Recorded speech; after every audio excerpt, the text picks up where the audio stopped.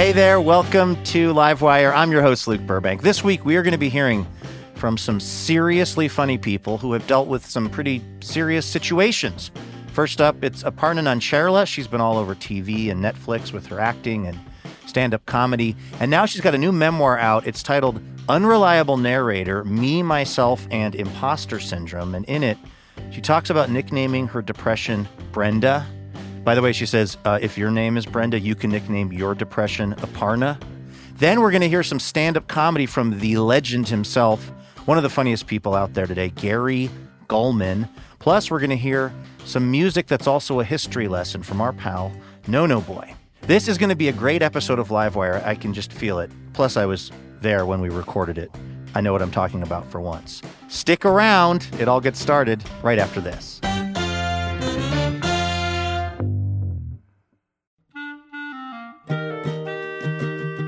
This episode of Livewire is brought to you by Progressive Insurance. What if comparing car insurance rates was as easy as putting on your favorite podcast? With Progressive, it is. Just visit the Progressive website to quote with all the coverages you want. You'll see Progressive's direct rate, and then their tool will provide options from other companies so you can compare. All you need to do is choose the rate and coverage you like. Quote today at Progressive.com to join the over 28 million drivers who trust Progressive. Progressive Casualty Insurance Company and affiliates. Comparison rates not available in all states or situations. Prices vary based on how you buy. Hey there, Elena. Hey, Luke. How's it going? Going absolutely great this week. It's time, though, for that thing we're all waiting for, a little round of station location identification examination. Are you ready? I am ready. All right, this is where I quiz Elena on a place in the country where Livewire's on the radio. She's got to figure out where we are talking about. I have a feeling you may be able to solve this one. Let's start with the sort of slightly more obscure hint. This city is recognized as a Tree City, USA. It has at least 47 public parks within and adjacent to the city limits. I guess that's what makes you a Tree City, USA. Yeah, well, there must be many tree cities. There are, and this one meets the minimum definition of Tree City. Pretty big if it has 47. Or they just love their trees. How about this? This is the one that might give it away for you. The city was once the home of a place called Juicy's Outlaw Grill, which holds the Guinness World Record for the world's largest commercially available and expensive hamburgers. You could buy 777-pound hamburgers for $5,000. Sadly, it has since closed. But back when they were doing this, you had to call them 48 hours in advance to come get one of these insane hamburgers from Juicy's Outlaw Grill. Well, now I'm confused. Yeah, okay, what's the third hint? Okay, this one is really going to bring it home. The name of this city comes from the Latin phrase, Heart of the Valley. Oh, well, then that means it's my town, Corvallis, Oregon. Exactly, where we're on KOAC in Corvallis, Oregon. How do we have 47 parks? Take it up with the Tree City, USA people. What? How did you not know about Juicy's Outlaw Grill is the real question. That was the thing that confused me because I knew about Juicy's Outlaw Grill, but these 47 parks, I mean, this is what happens when you're a writer and you just never go outside. Like, you have no idea. Well, we'll research and get back to everyone next week. In the meantime, congratulations, you got it. And shout out to everyone listening in Elena's adopted hometown of Corvallis, Oregon. Should we get to it? Let's do it. All right, take it away. From PRX, it's...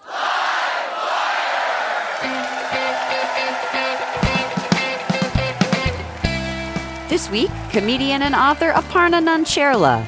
Okay, if my self-doubt has so much to say, why doesn't it do some work for once, you know? And stand-up comedy from Gary Gulman. You are more likely to be Jesus Christ himself than you are to make the Hockey Hall of Fame. You are more likely to walk on water than you are to skate on it. With music from No Boy and our fabulous house band. I'm your announcer, Elena Passarello, and now, the host of Livewire, Luke Burbank. Hey, thank you so much, Elena Passarello. Thanks to everyone tuning in from all over the country, including Corvallis, Oregon. We have a really great show this week. Two of the funniest people that I've been following for years are both on the same program, Aparna Nancherla and also Gary Gulman. It's going to be really great. Plus, we've got some amazing audience answers to our audience question this week, which was, tell us about a time you felt like an imposter.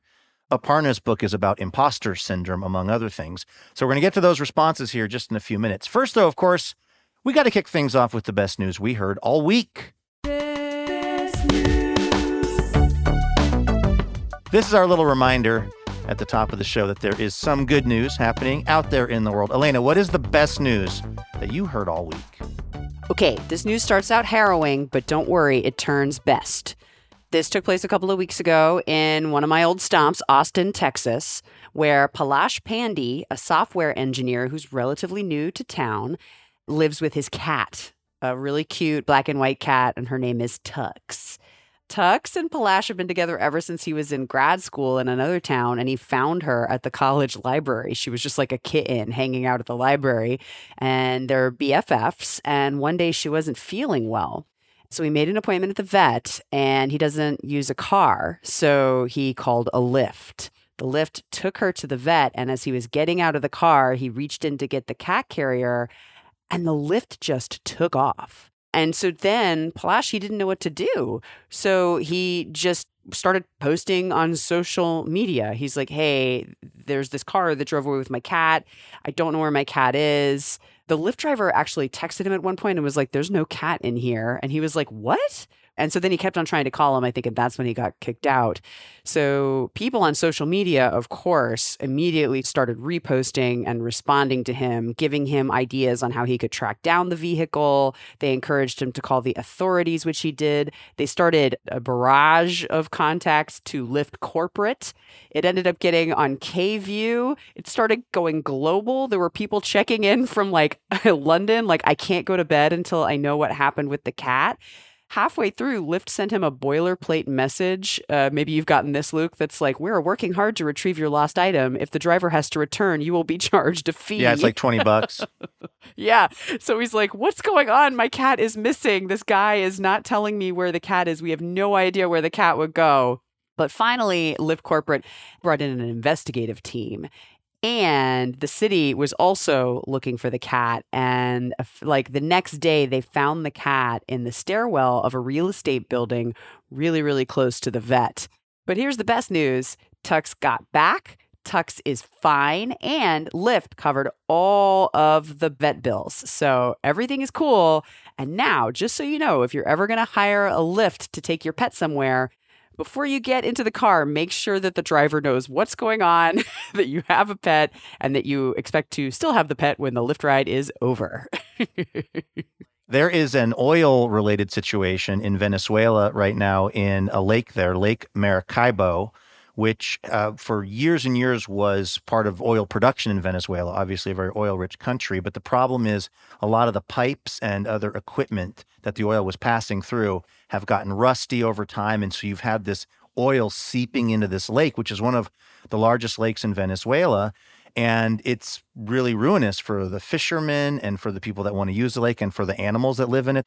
And the Venezuelan government, at least some part of it, has been trying to say this is really more sort of aesthetic than anything. Like it's this sheen of oil, but basically don't worry about it. It's not a big deal. Well, Celine Estrach thinks it's a big deal. She is studying environmental science at a university, the University of Zulia, and she was trying to figure out something to do about all this oil that's been leaked into this lake. And she was one night up late looking at the internet like we all do. And she saw there was a San Francisco-based organization that had used human hair to help soak up oil spills, because it turns out that human hair is more absorbent than almost anything else for this kind of stuff. Human hair is made of keratin mostly, and the keratin has these little kind of spots, if you will, that just the oil sticks to them. So she decided to start seeing if she could get hair salons in Venezuela to start donating hair to her research project, because she's studying this in school. And she thought she might sign up like a handful of salons. She got like 600 to start sweeping up the hair on the floor and sending it to her. Now, by the way, she said her car is just full of bags of human and animal hair. But what's crazy is the research is really promising on this. At her university, she is working with a team to put the hair into these kind of mesh bags and create these booms. The way it's described in the article I saw, they're sort of like giant hair sausages that are just going to float in the lake. You put the words giant hair sausage into an article, it's getting on Livewire, Elaine. I think that's the takeaway. This whole system was invented by a hairstylist in Alabama in 1989 named Philip McCrory, who got this idea, and then it was tested by NASA, and NASA was like, this actually works. This is actually a pretty good idea. What they think is that about 2 pounds of hair can soak up between 11 and 17 pounds of oil. And right now, with all of these folks that are donating hair to the project in Venezuela, she's collecting about 7 tons of hair every 3 months. This has also been something that's been really encouraging for a lot of folks in Venezuela, where they've been through so much political turmoil and economic crisis and the feeling, I can imagine, of helplessness. And this is one, let's be honest, slightly weird, hairy thing that can kind of bring everyone together and make them feel like, hey, there may be a way forward in some of these situations. So the fact that these folks in Venezuela have found some use for all that hair that's at the, on the floor in the salon, that is the best news that I heard this week.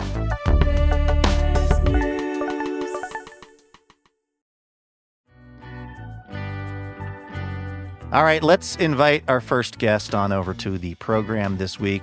She is an accomplished comedian, actor, and writer. She's got comedy specials on Netflix and Comedy Central.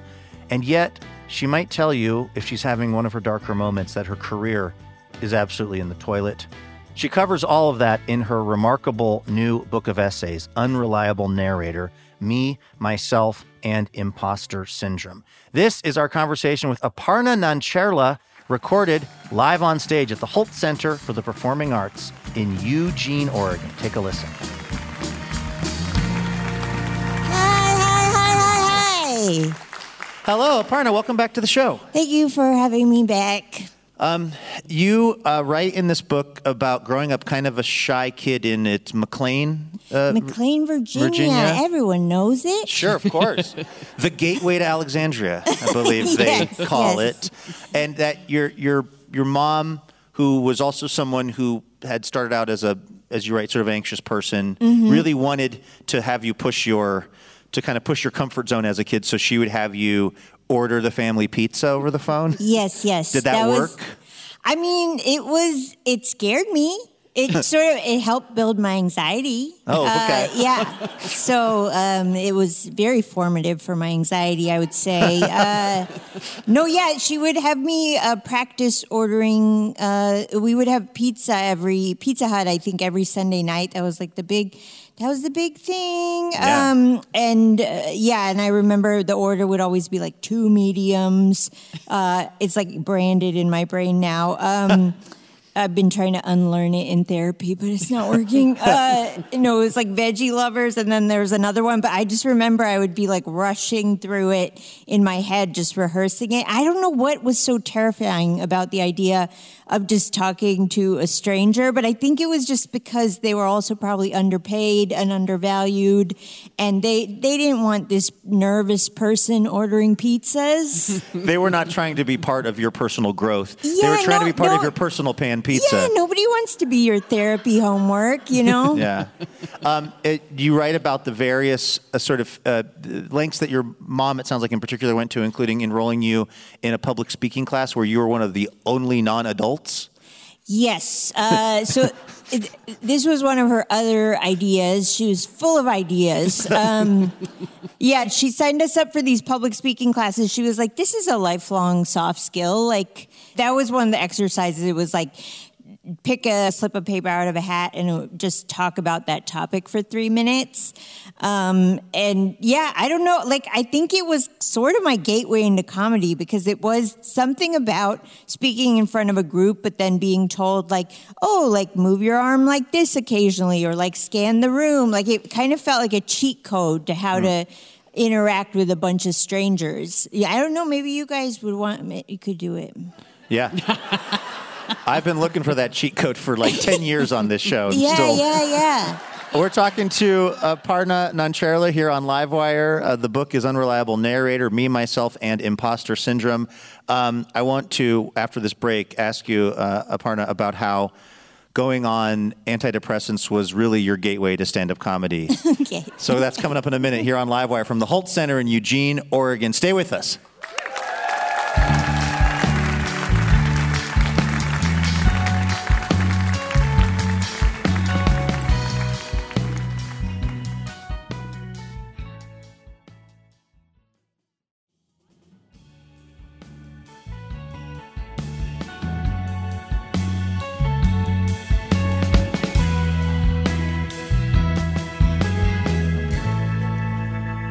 Welcome back to Livewire from PRX. I'm Luke Burbank here with Elena Passarello. We are at the Holt Center in Eugene, Oregon. We are talking to Aparna Nancherla, a performer, writer, comedian. Her latest book is Unreliable Narrator, Me, Myself, and Impostor Syndrome. I feel like at this point, a lot of people have a sense of what imposter syndrome refers to, but I'm just curious, for you, what does it feel like? How do you describe it? Yeah, I mean, for me, it's just this persistent feeling that I don't know what is going on. Like, it sort of feels like everyone else is operating from some sort of playbook or manual in any given area of my life, whether that's relationships or career or, just how to take care of my body. And just everyone's doing it better than me. And like any like strides I've made myself are just like full on flukes. Like they're just like happy accidents that I'm here right now. Do you think, I was thinking about this reading your book, it feels to me like there's some sort of hypervigilance going on too, like the idea being if I can figure out that I am a phony before everyone else, then nobody can like present that information to me out of the blue. Yeah, I mean, one thing I learned when I was writing the book was that real imposters never feel like imposters. So the fact that you feel like one means you aren't one, sorry. But but I would challenge that and say that one facet of imposter syndrome is being like, yeah, everyone else feels like they are, but I actually am. And that's because I just know myself really well. You write in the book about how you went on depression medication and you were in like a honeymoon phase with it. Like you were feeling so much better than you had that it kind of emboldened you to go do stand-up comedy? Yeah, I mean, I don't know. I think a lot of people have this experience with antidepressants, but it's like the first time you ever go on them, like it is sort of like putting on glasses for the first time if you're nearsighted or something, where life is just suddenly like experienced in a different frequency, where it's like music is sweeter, food tastes better, and you're like, wait a second, everyone else has been doing it like this? Like, that's not fair. But I think it also, along with that rage, which you channel into joy, I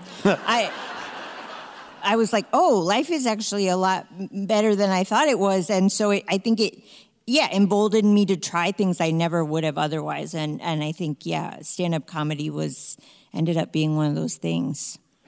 I read a New York Times profile of you, and the way that the writer described how you get ready to do a show was fascinating to me, and I have this week been applying it to my getting ready for this show, which is telling yourself it's okay if you mess up and that you have historically been good at this. And then something where you press your fingers together. I was kind of trying to guess at what they were referencing, acupressure. You can't guess? I was driving around. Doing this and telling myself, it's okay if I mess up. You were driving while you were Well, doing with one hand. I was doing one hand of acupressure, mostly, though, telling myself it's okay if I make a mistake. I don't know why that was so freeing. That was a revelation for me. Really? So thank you for, accidentally casting that life skill off on me by way of just existing. You're welcome. And I love that you just sort of took what you wanted and then made it your own and did it while driving.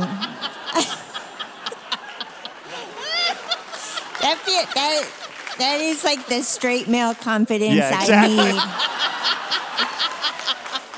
That would be the first time in history a straight white male has just swooped right in and just harvested whatever was of use to him and just left everything else behind. Why do you think so many people who are performers, I mean, there's a quote, right at the beginning of the book, that I hadn't seen before, but it's from a British pediatrician and I think psychoanalyst named D.W. Winnicott, and it talks about the conflict that a lot of artists feel, and it says basically it's the urgent need to communicate and the still more urgent need to not be found. Why do you think it is that so many people that end up on stages like this talking to microphones both feel that need for people to pay attention to them and the need to not be found? Yeah, I don't know. For me, performing feels like a pressure valve being released. Like it feels like it gives me some degree of connecting with the world because I so often feel disconnected from it or like not knowing where I fit into it. So I think performance gives me a sense of like going up to that wall and being able to maybe see through it a little bit. But then as soon as I get like maybe too much feedback or like too much acknowledgement that I'm being seen, I'm just like, no, I wasn't ready. I gotta go, wait, I gotta go away. Like, I don't know. There's like it's a weird paradox. Like, cause I do get asked that question a lot as like a shy introvert. It's like, how do you do stand up? And sometimes I'm like, I don't know. I think just God wants me to. Yeah. That's the perfect answer. It sounds like this book, though, was actually kind of the outgrowth of that struggle that you have because you had a national tour scheduled and right before just realized you were not going to be able to do that. And so having canceled that, you then turned your attention to trying to write about it? Yeah, because it was like a point at my career where I had accomplished some things, like checked off some milestones, and I sort of thought I would work through, like as I would climb the ladder, I would get, less anxious and more confident and more sure of my place in maybe the industry, and I just felt like it was the opposite. Like I got more unsure of myself. I felt more worried about the opportunities I was getting and whether I was qualified to achieve them, and so, I really had to take a break and step away from all of it. And I was kind of like, okay, if my self-doubt has so much to say, why doesn't it do some work for once, Right, you write something. One thing that makes this book so unique that I don't think you necessarily had to do, because you're a comedian, you're a storyteller, you have these great experiences, sense of rhythm and timing. There's a ton of research in this book. I know. To me, it's a little embarrassing because it's like, I know what the type of book people expect from comedians, and I feel like I did not write that. And it's like, serious and some funny parts, but then there's also a lot of, sources cited. And I think it's because those are the kind of books I like to read. Yeah. Like I love reading, journalists' books of essays like Gia Tolentino or like people of that ilk. And so I think this was sort of like my fan fiction version of that. Yeah. It's a little embarrassing. You are listening to Livewire from PRX. We're chatting with comedian Aparna Nancherla about her new book, Unreliable Narrator. Something else I read, Aparna, you're talking about your process of like writing jokes and writing, that you are capable of starting jokes while you're in the midst of a depressive episode. Yeah. I mean, even writing about my mental health sort of came out of the same thing as the way this book originated, which is that it was something I was struggling with acutely in my actual life, and then it felt like writing jokes about it at least gave me a little bit of distance or like a little bit of a way to dissociate from it a little bit. So, for people who struggle with depression, it really is like you're just in this waiting room where you're like, I don't know when I will be seen by happiness. So you're just finding ways to pass the time, So I was like, I guess I'll run around about it. But you'll be in the midst of really having you're struggling, but are you writing down like things that are striking you that are funny that are unrelated to the depression you're in, or is it about how you're feeling in the moment? I'm curious, the idea of writing jokes or the beginning of jokes while also operating under that cloud just seems really counterintuitive. Yeah, I mean, the thing with my depression, which I begrudgingly like about it, is that sometimes it will, not like it will show up later in the day. So it'll be like, you can do a few things today, and then later is me time, like, Right. Yeah. So it's a little bit of a balancing act, but I mean, I think also just having a comedian brain you are just like prone to just writing down any little interesting thing or something that catches you off guard to be like, well, maybe it'll be something later. But there are things I write down during more, lower mood days where I'll just be like, oh, this is maybe a cool idea. And then I'll look at it the next day and I'll be like, you were very sad, girl. You were very sad yesterday. You think you say somewhere in the book that you had this idea maybe at the beginning of if you wrote this all down, it would sort of fix you, which I think is pretty obviously like not how things tend to work out in life. But I'm curious what the impact has been like, and also just how, as we're sitting here on the stage talking and stuff, like how are you feeling? Yeah, I mean, I think first of all, writing a book about imposter syndrome is in itself like a very strange meta exercise because the whole time you're just like, who am I to write a book about anything? But then, but now that it's out, it's like promoting it is even weirder because it's like going around and being like, I'm very insecure. Please buy my book. Like it's it's a little bit disorienting in a way. You're posing for like, I have to say, very cute photos in the New York Times. Yeah, I know. Like those are great pictures.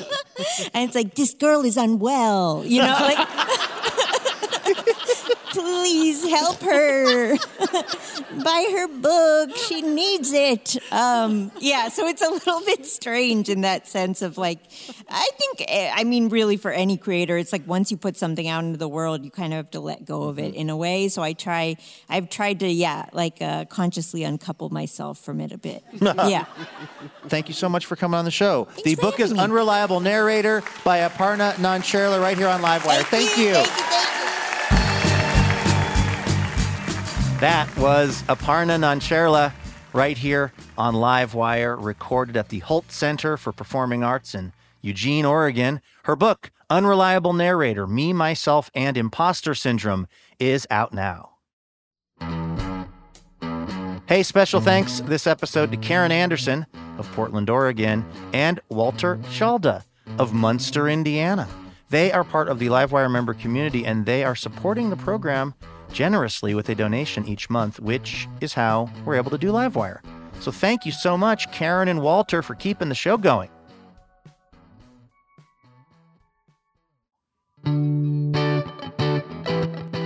This is Livewire. Of course, each week we like to ask our listeners a question. In relation to Aparna's book about imposter syndrome, we asked, what is a time that you felt like an imposter? Elena has been collecting up those responses. What are you seeing? Okay, here's a classic one from John. John feels like an imposter every time I sit at the grown-ups table at Thanksgiving. What I wouldn't give to be sipping Martinelli's apple juice and making fart jokes. That is absolutely directly from my childhood, right down to the Martinellis. Did you have it in a wine glass so you felt fancy? A mug. So we would pretend we were drinking beer as we were drinking the Martinellis. It was kind of roughly the same color. Gotcha, yeah. What's another moment of one of our listeners feeling like an imposter? Lena feels like an imposter whenever I have to do any kind of car maintenance without my dad present. What do you mean I'm supposed to know the make and model of my car and the last time I got my tires rotated? Is that part of being an adult? I feel you, Lena. I feel you. I couldn't figure out, we have a new car, which I've never had a new car before, but we have a new car now. And I couldn't figure out how to turn off the back windshield wipers. So I actually had to pull the manual out of the glove box and like read it in the Fred Meyer grocery store parking lot. I'm 45 years old and it's literally the first time I've opened a car manual before. My dad is one of those dads that can fix everything. And as he would be working on something on one of our old beater cars, he would always say, you want to come change the oil? You want to come change the spark plugs? I was always really resistant to that idea, and I regret it greatly in my adult life. I don't know how to do anything on a car. All right, one more moment of imposter syndrome, or at least feeling like an imposter for one of our listeners. This one is my absolute favorite. It's from Bert, and he says, this is embarrassing, but one time in middle school, I had the biggest crush on this girl who only liked, quote, bad boys. So in an effort to get her attention, I told her I always had detention after school for talking back, while in reality, I was helping the teachers clean up after class. That is like the opposite of when you get a bad grade and then you try to change it, like you try to change the D into a B to bring it home to your parents. This is the total opposite. This is a person who was actually being a very studious, helpful person, pretend that they were a delinquent. Thanks to everyone who sent in a response to our listener question. We'll have another one for next week's show, which we will reveal in just a few minutes. In the meantime, let's welcome our next guest. He is a stand-up legend, certainly in my mind. I have been a fan of this guy's for many, many years. Gary Gulman has appeared on all of the late-night talk shows. He's got an amazing HBO special called The Great Depression. And by the way, if you're a savvy Livewire listener and you were thinking, hey, didn't I just hear Gary Gulman on Livewire? You did. He was talking about his book, Misfit, Growing Up Awkward in the 80s. But that was him talking about his book. This is Gary Gulman doing some actual stand-up for our very thrilled audience at the Alberta Rose Theater in Portland, Oregon. Take a listen. Thank you. Hello. I came to promote a book, but I also love to do stand-up comedy, and I love books. This was a great melding of my two passions. One of the great things about the century we live in is that you can get a book in as little as 3 seconds. Maybe a day would keep you from reading what you want to read. And I compare that to what I grew up with in the 1970s and 80s, where I got my books through the Scholastic Book Club, where it took me 10 days to get my mom to write out a check. That was 10 business days. That was her policy. And then you would bring in the check with the book choice.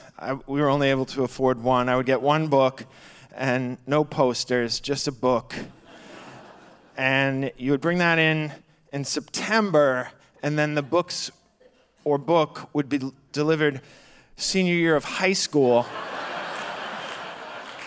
So I got my diploma and Hop on Pop the same afternoon, and obviously my verbal suffered. I feel I would have thrived in the millennial Gen Z generation because I was very sensitive and thirsty. The Gen Z kids, much nicer to each other than we were, and it's no coincidence that they are much better hydrated. Then water was just not a consideration when I was growing up. And a lot of people from my generation will say, well, we didn't even need it. We needed it desperately. Desperately. We walked around dizzy and listless all day long. We were irritable, if you remember.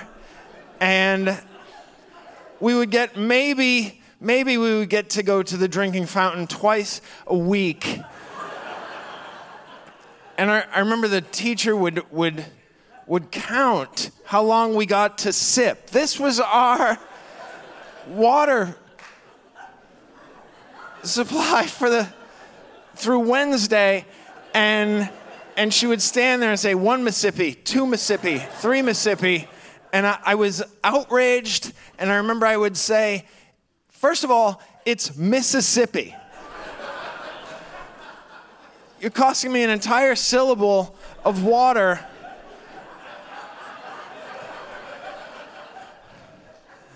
And I'm not surprised you're using Mississippi to deploy your horrific drinking fountain policy. How apt.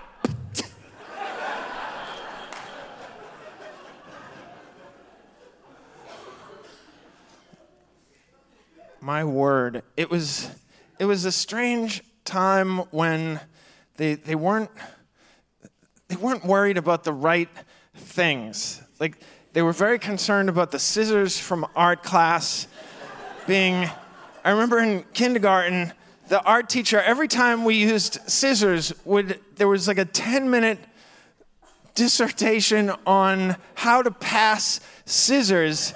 And I remember thinking at the time, oh, this must be something that people do a lot. Pass scissors to each other. And I'm not exaggerating. I have never passed anyone a pair of scissors in my life. And there was a whole etiquette to passing scissors, and I could have summed it up in one just kind of, all right, you'll never pass scissors, but for some reason, if you ever find yourself passing scissors, you're a mayor, and there's a ribbon cutting at a bridge. Okay, when you're passing the scissors, don't make a frenzied stabbing motion. Don't go like this. Just...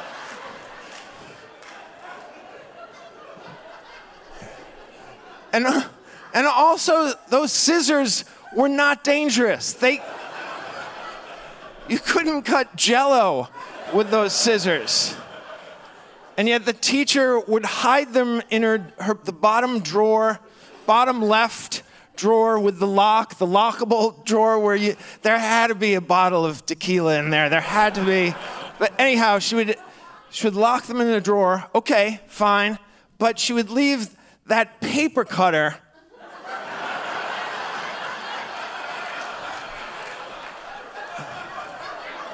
like you could behead a rhinoceros with that thing. Oh yeah, teacher, hide the safety scissors, of course. Leave that portable guillotine out for everyone to play with. I grew up in a very unusual sect of Judaism called poor. Which, if you know any culture, there's a version of you in every culture, but there are poor Jews, there are rich Jews, there are burglar Jews, and everything in between. So we run the gambit, but we were poor, but we never felt poor because my dad was a very kind, generous man. He had this policy. He would say, if there's something you really want, just ask me, and I will try to find the money. And then frequently he would come through, and then just as frequently he would explain to us why we didn't need what we wanted. But he would reason it out. And I remember one year I wanted to play hockey in 1978. I wanted to keep playing hockey. I'd played one season. I enjoyed the skating, and so I wanted to keep playing, but they had raised the price from $50 to $500, and no, I know it was outrageous, and so I went to my father. I said, I really like to keep playing hockey. He said, if you really want to keep playing hockey, we'll try to find the money for you to play this sport you've shown no potential in.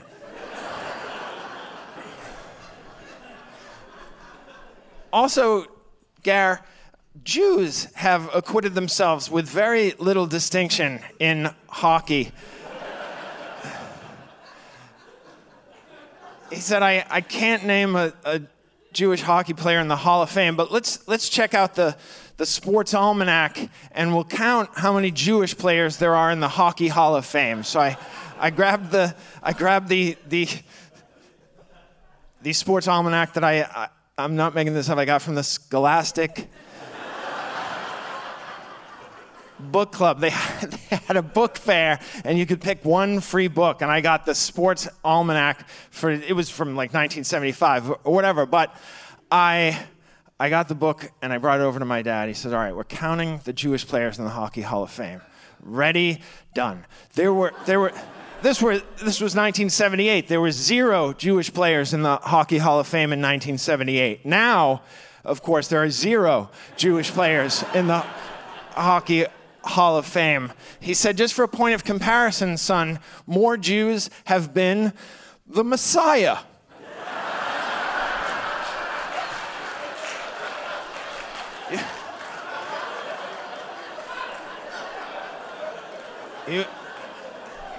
You understand that? You are more likely to be Jesus Christ himself than you are to make the Hockey Hall of Fame. You are more likely to walk on water than you are to skate on it.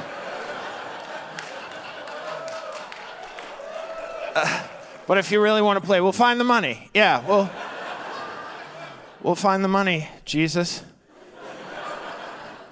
At this age, I'll take wisdom wherever I can get it. And I've always found do unto others as you would have them do unto you to be very valuable. It's basically a sentence, but a blueprint for living an ethical, compassionate, empathetic life. And it's perfectly worded and it's incredibly memorable, which makes me think that there is no way that Jesus improvised that on the Mount. He definitely workshopped it at the different psalm and hymn clubs throughout Galilee and Bethlehem, and he would sit around with his disciples late at night, and they would give feedback, and John, they were very close friends, John would say, oh, that do unto others bit is really, it's come a long way. And he said, I remember the first night you did it at the Proverb Factory on Sunset. It was just a throwaway. You said, treat everybody good. Good night. And do you remember what I said? I said, there's something there. There's something there. I had such a wonderful time tonight, everybody. Good night. Thank you so much.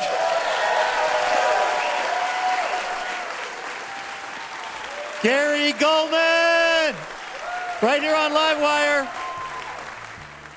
That was Gary Gulman, right here on Livewire. His memoir, Misfit, Growing Up Awkward in the 80s, is available now.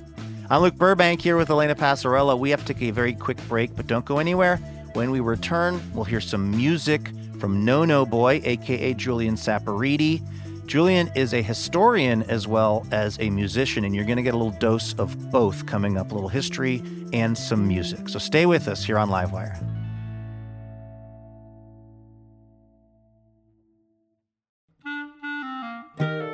Livewire is thrilled to be partnering with Portland's own Portal Tea this season. Formerly known as Tea Chai Tay, Portal Tea is the premier tea company in the Pacific Northwest. They make one-of-a-kind, handcrafted tea blends like cinnamon churro chai and blueberry cream Earl Grey. Use the code LIVEWIRE, all lowercase, for 20% off at portaltea.co.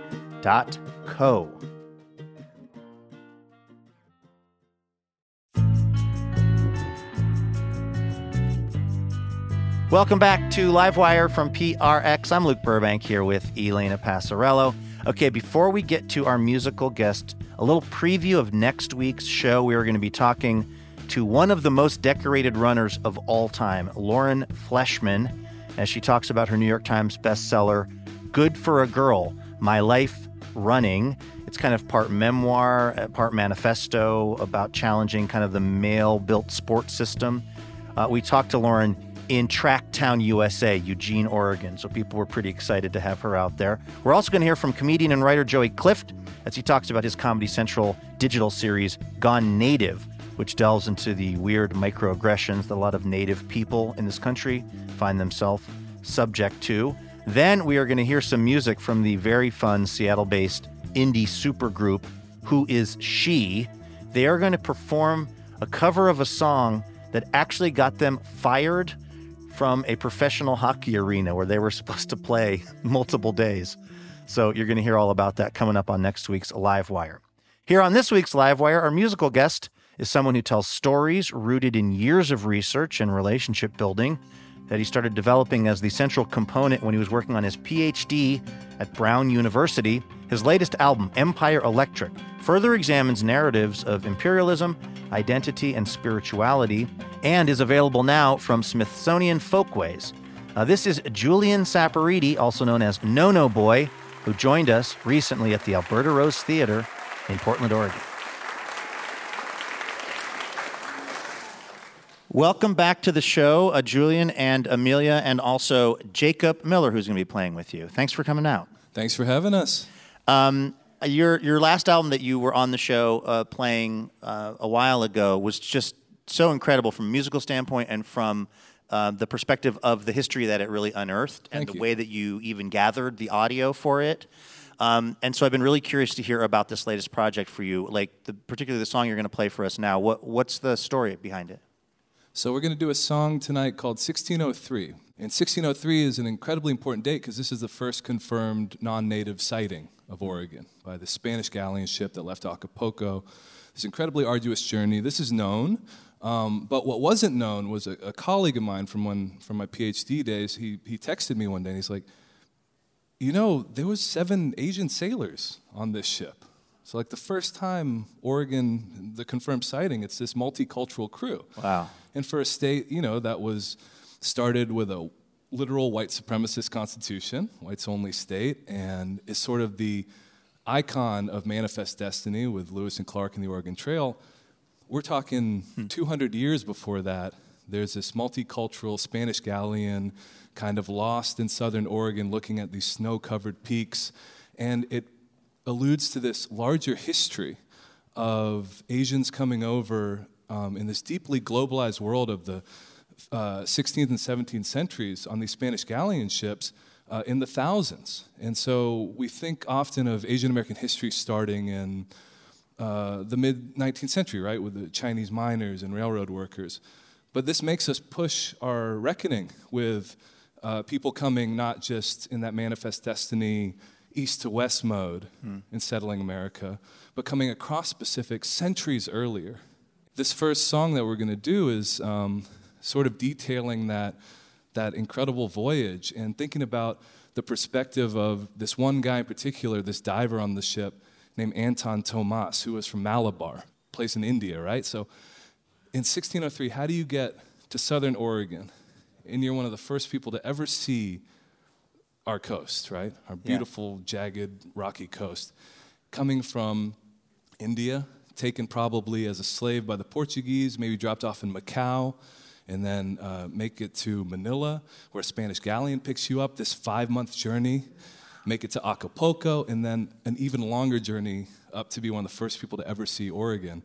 It's mind-boggling. And so, again, as a history teacher, as a scholar, but as a musician as well, learning this story and then going to the actual beach that they saw, right? They never set foot on land because, as a song will say, at the point where they saw Oregon, only 6 people were even able to stand just because of malnutrition and dying and stuff like that. So it's this floating ghost ship. And I love the idea of this complicated notion of discovery, right? Because this is the first confirmed sighting. There might have been ships, Spanish galleon ships that sailed past Oregon and didn't know it before that, but much like, Columbus, like unheralding these discoveries and showing them as just like accidents of history and just people being washed up in this like very complicated, globalized mesh of empires is fascinating. And, hopefully some social studies teacher in Oregon hears this and they play this song for their kids. Yeah, well, let's hear it. All right. This is No Boy here on Livewire.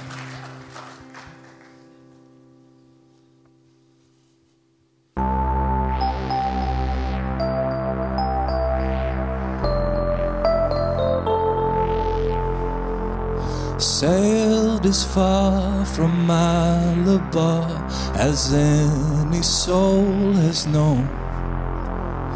Peaks of snow, a jagged coast, great giants made of stone. 2 months through the Visayas and 3 beyond the blue. At California's crest turned south, the mouth of hell we crew, only for you, only for you. Left the bay the 5th of May, then north to San Bernabe. Beneath the tent, the sacrament, the feast was held on Sunday. Indio, Indio, a gift of tiger skin. The Latin Mass, our foreign past, forgive us this, our sin, only for you. Only for you. Only for you. It was only for you. Thomas turned back with the ill. Diego kept the cross. A New Year's Day beyond Drake's Bay, the fregatter was lost. But north we climb, morale declined, not even 6 could stand. And through the storm, from legend torn, the Strait of Anian, only for you. Only for you. It was only for you. Only for you. The floating ghost, the bouldered coast, too weakened to make land. The wind so rose, the lamp oil froze, we never touched the sand.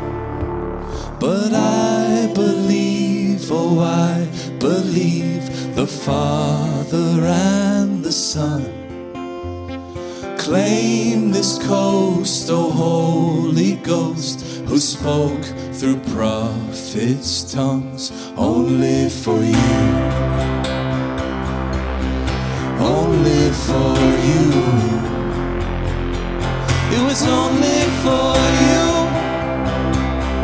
Cristo, only for you.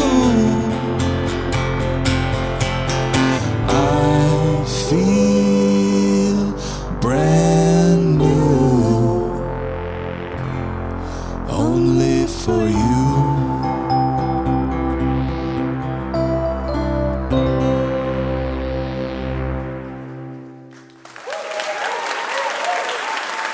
That is No No Boy right here on Livewire. That was No No Boy. You can listen to Julian's entire new album, Empire Electric, which is out now. That's going to do it for this week's episode of the show. A huge thanks to our guests, Aparna Nancherla, Gary Gulman, and No No Boy.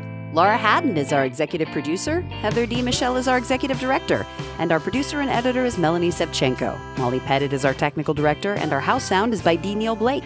Trey Hester is our assistant editor. Our marketing and production manager is Karen Pan. Rosa Garcia is our operations associate. Jackie Ibarra is our production fellow. And Aunt Diaz is our intern. Our house band is Ethan Fox Tucker, Sam Tucker, A.L. Alves, and A. Walker Spring, who also composes our music. And this episode was mixed by Molly Pettit and Trey Hester. Additional funding provided by the Regional Arts and Culture Council and the James F. and Marion L. Miller Foundation. Livewire was created by Robin Tenenbaum and Kate Sokoloff. This week, we'd like to thank members Karen Anderson of Portland, Oregon, and Walter Schalda of Munster, Indiana. Shout out to Munster. For more information about our show or how you can listen to our podcast, head on over to livewireradio.org. I'm Luke Burbank for Elena Passarello and the whole Livewire team. Thank you for listening, and we will see you next week.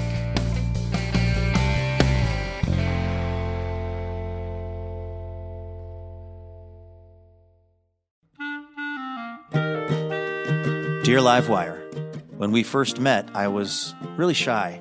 I had no idea we'd spend so much time together or that you'd be one to fill my heart with joy and make me want to be a better person. Oh, I'm sorry, I didn't know you were here. I was busy reading a review from one of our many rapturously smitten listeners.